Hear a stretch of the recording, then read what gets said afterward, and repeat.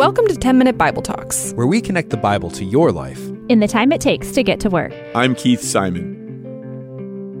I had knee surgery a few days ago. It was a partial knee replacement. Now, I was a little overly optimistic on how my recovery would go. I thought I'd bounce right back and resume normal routine in a few days. My wife was what I'd say was overly pessimistic. Maybe she thought they were cutting off my leg. I don't know, but neither of us were right. So a couple nights after the surgery, Christina and I ate dinner together, and then she went to a concert with our friends. I was supposed to go to the concert, but the knee wasn't up for it. Before propping my leg up and icing my knee and watching football, I grabbed a very large bag of purple Skittles that a friend had dropped off for me. I was going to watch the game and do some email. Now, while doing those things, I ate an obscene amount of purple Skittles. I keep referring to them as purple Skittles because I'm a Skittle connoisseur, and the Skittles in the purple bag are by far the best. By far. Don't come at me with your tropical Skittles. Anyway, was I hungry when I ate those Skittles? No, not at all. I'd just eaten dinner. Was it good for me to eat that many? Well, of course not. Well, if I wasn't hungry and they weren't good for me to eat, then why eat any Skittles at all? Well, because I wanted a treat. I could have said no, but I didn't. Well, okay, fair enough. We've all been there. But why not just have a few? Maybe a handful. Why go on to gorge myself with Skittles to the point of making myself sick? Well, it's pretty obvious, isn't it? I lack self-control when it comes to Skittles. And to be frank, I lack self-control in a lot of other areas of my life too. Self-control is an indispensable part of a good life. Researchers say that if you have the choice between more intelligence and more self-control, choose more self-control. People with higher levels of self-control have better outcomes in their life. Now, we could have known that had we just read the book of Proverbs, because in chapter 25, verse 28, it says this: a person without self-control is like a city with broken down walls. Now, in the ancient Near East, the way you protected a city was to build a huge wall around it to keep the enemies out.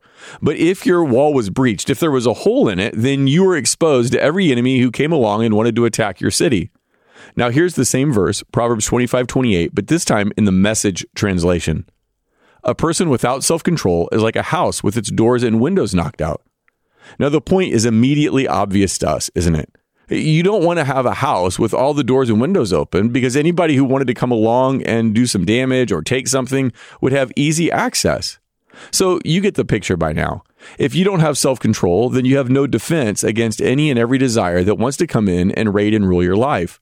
Without self-control, you're controlled by your desires and your impulses.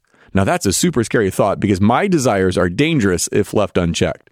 I mean, just think about it. If I don't have self-control over my tongue, then I'm going to say untrue things to protect my reputation. Or maybe I'll gossip or tear down other people, or I'll say sarcastic things that hurt people. If I don't have self-control over my money, I'll make impulse purchases or splurge on things I don't really need. That might put me in debt. It will certainly mean that I can't be as generous toward God's kingdom as I otherwise could have been. If I don't have self-control over my sexual desires, I'm going to live in lust and pornography and even worse things. If I don't have self-control over my emotions, I'm going to lose my temper, be angry, blow up at people, say things I regret, wallow in self-pity or worry or fear. Without self-control over my time, I'm not going to read my Bible or pray or go to church because I won't be able to resist the temptation to sleep in or scroll through social media or to get something done on my list. Self-control is incredibly important to be a well-functioning human and a faithful Christian. It's one of the 9 virtues Paul calls the fruit of the Spirit. Here's Galatians 5. The fruit of the Spirit is love, joy, peace, patience, kindness, goodness, faithfulness, gentleness, and self-control. Self-control is something the Holy Spirit produces in our life, but that doesn't make us passive. See, let's keep thinking about it. It's hard to resist sin. It's hard to say no to something unless you have something better to say yes to. So self-control is the ability to say no to something that I want, or at least I think I want, in order to say yes to something that I want more, something better. So you can't always be saying no. You eventually wear down. You have to have something you want that you can say yes to. So let me show you how this plays out in Moses' life. I'm going to read a little passage out of Hebrews 11, and I want you to listen for what he said no to and why he was motivated to say no to it. All right, here we go. Here's Hebrews 11. By faith, Moses, when he had grown up, refused to be known as the son of Pharaoh's daughter. He chose to be mistreated along with the people of God rather than to enjoy the fleeting pleasures of sin. He regarded disgrace for the sake of Christ as of greater value than the treasures of Egypt, because he was looking ahead to his reward. Did you hear what Moses was saying yes to that gave him the ability to say no to sin? Before we talk about that, let's think about some of the failed strategies that people use to try to fight against sin. And I think the most obvious one is just that they don't fight at all. Jack Handey did these little segments on Saturday Night Live. They were called Deep Thoughts with Jack Handey. And then he wrote this other little book called Fuzzy Memories. And he tells a story about how when he was a kid, he'd walk to school and there was a bully who would demand lunch money from him every day. And because the bully was bigger than him, he just would give it. And then he's like, okay, I'm going to fight back. So he started taking karate lessons. But the instructor charged $5 a lesson. And that was a lot of money. So he decided it would just be cheaper if he paid the bully. So he gave up karate. Unfortunately, many Christians have the same attitude about the temptations that come their way. It's just easier to pay the bully than learn how to fight him. It's easier to give in to our sinful desires than to resist them. Another failed strategy people rely on is looking to rules and regulations to give them the power to say no to sin. They just put lots of rules in there and think, well, okay, if I have all these rules in my life, that will make me a strong Christian. But Colossians 2 says that those rules and regulations, they have an appearance of wisdom, but they lack any value in restraining sensual indulgence. See, rules might work for a short period of time to control outer behavior, but they don't change the heart. So let's go back to Hebrews 11 and back to Moses' strategy to fighting sin, to developing self-control, to saying no to sin in our life. Here's a couple of the verses again.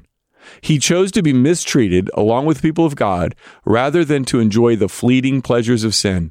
He regarded disgrace for the sake of Christ as of greater value than all the treasures of Egypt because he was looking ahead to his reward. See, it says that Moses regarded, he considered, he thought this thing through. He weighed out the pleasures that sin offers and the rewards of following Jesus.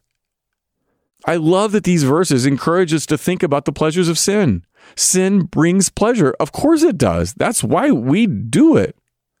But notice that he says that whatever pleasures that sin offers, they are fleeting, here today and gone tomorrow. The pleasures of sin don't last. They're like your breath on a cold day. You see it, it's there, it's gone. But the treasures found in Jesus, they never fail, they never spoil, they never fade. You'll only find the power to say no to the fleeting pleasures of sin if you have something far better to say yes to. When I'm tempted by sin, then I need to follow the pattern that Moses has set out for me, and that is to consider the pleasures that sin offers. Like if I'm tempted to get things done on my to-do list instead of reading my Bible, what's the promise there? That I'll feel more accomplished, better about my day? Or what's the promise behind gossip? That I'll feel superior to other people or make them pay for hurting my feelings? Or what's the promise behind sexual sin? Remember that no matter what the sin is or what the pleasures they offer, all those pleasures are fleeting. That's what Moses could see. So on one side, he had all the treasures of Egypt. And on the other side, Moses said he had the treasures of Christ. Imagine it's like a boxing match. And the announcer comes out in the middle of the ring and says, in one corner, we've got all that this world has to offer. All the wealth, all the gold, all the recognition, all the respect, all the comfort, all the servants, all the education, all the power. And in the other corner stands Jesus. In Jesus is the treasure of salvation and a clean conscience before God. And Jesus is the Holy One who is spotless and without blemish. In Jesus, there is no stain or spot of sin or defilement, no lying, no corruption, no error, no imperfection of any kind. Jesus is the only God. In him, all the fullness of God dwells in bodily form. In him are all the treasures of wisdom and knowledge. All things were created by him and through him and for him. He upholds all things by his power. Jesus is the only mediator between God and man. He is the sun that gives light, the physician that heals, the friend that comforts, the pearl of great price that enriches. He's the rock that sustains amidst the most violent storms. Jesus is seated at the right hand of God. He's the spotless Lamb of God. He's the Prince of Peace, the bright morning star, the way, the truth, and the life. Jesus is the light of the world. He's the Lord of hosts, the Redeemer. He's the Son of Man, the bread of life. He is our righteousness. He is the wonderful counselor, mighty God, everlasting Father. He is the chief shepherd and the Lion of Judah, the rock of salvation and the Ancient of Days. He is the great I Am, and he's our Savior. Now you have to choose between all the treasures that this world offers and all the treasures in Jesus. Which do you want? Choose Jesus over family. Choose Jesus over money. Choose Jesus over career or getting drunk or pornography or redecorating your house or protecting your reputation. Jesus is better than anything this world offers. When you see the treasures that are in him, it will give you the power to say no to all the fleeting pleasures of sin. It will give you the power to live in self-control. Hey, I want to let you know that starting in January here on 10 Minute Bible Talks, we're going to go through the New Testament. In fact, we're going to try to make it through the whole thing in 2023. So grab a friend, listen, and let's grow in our faith together.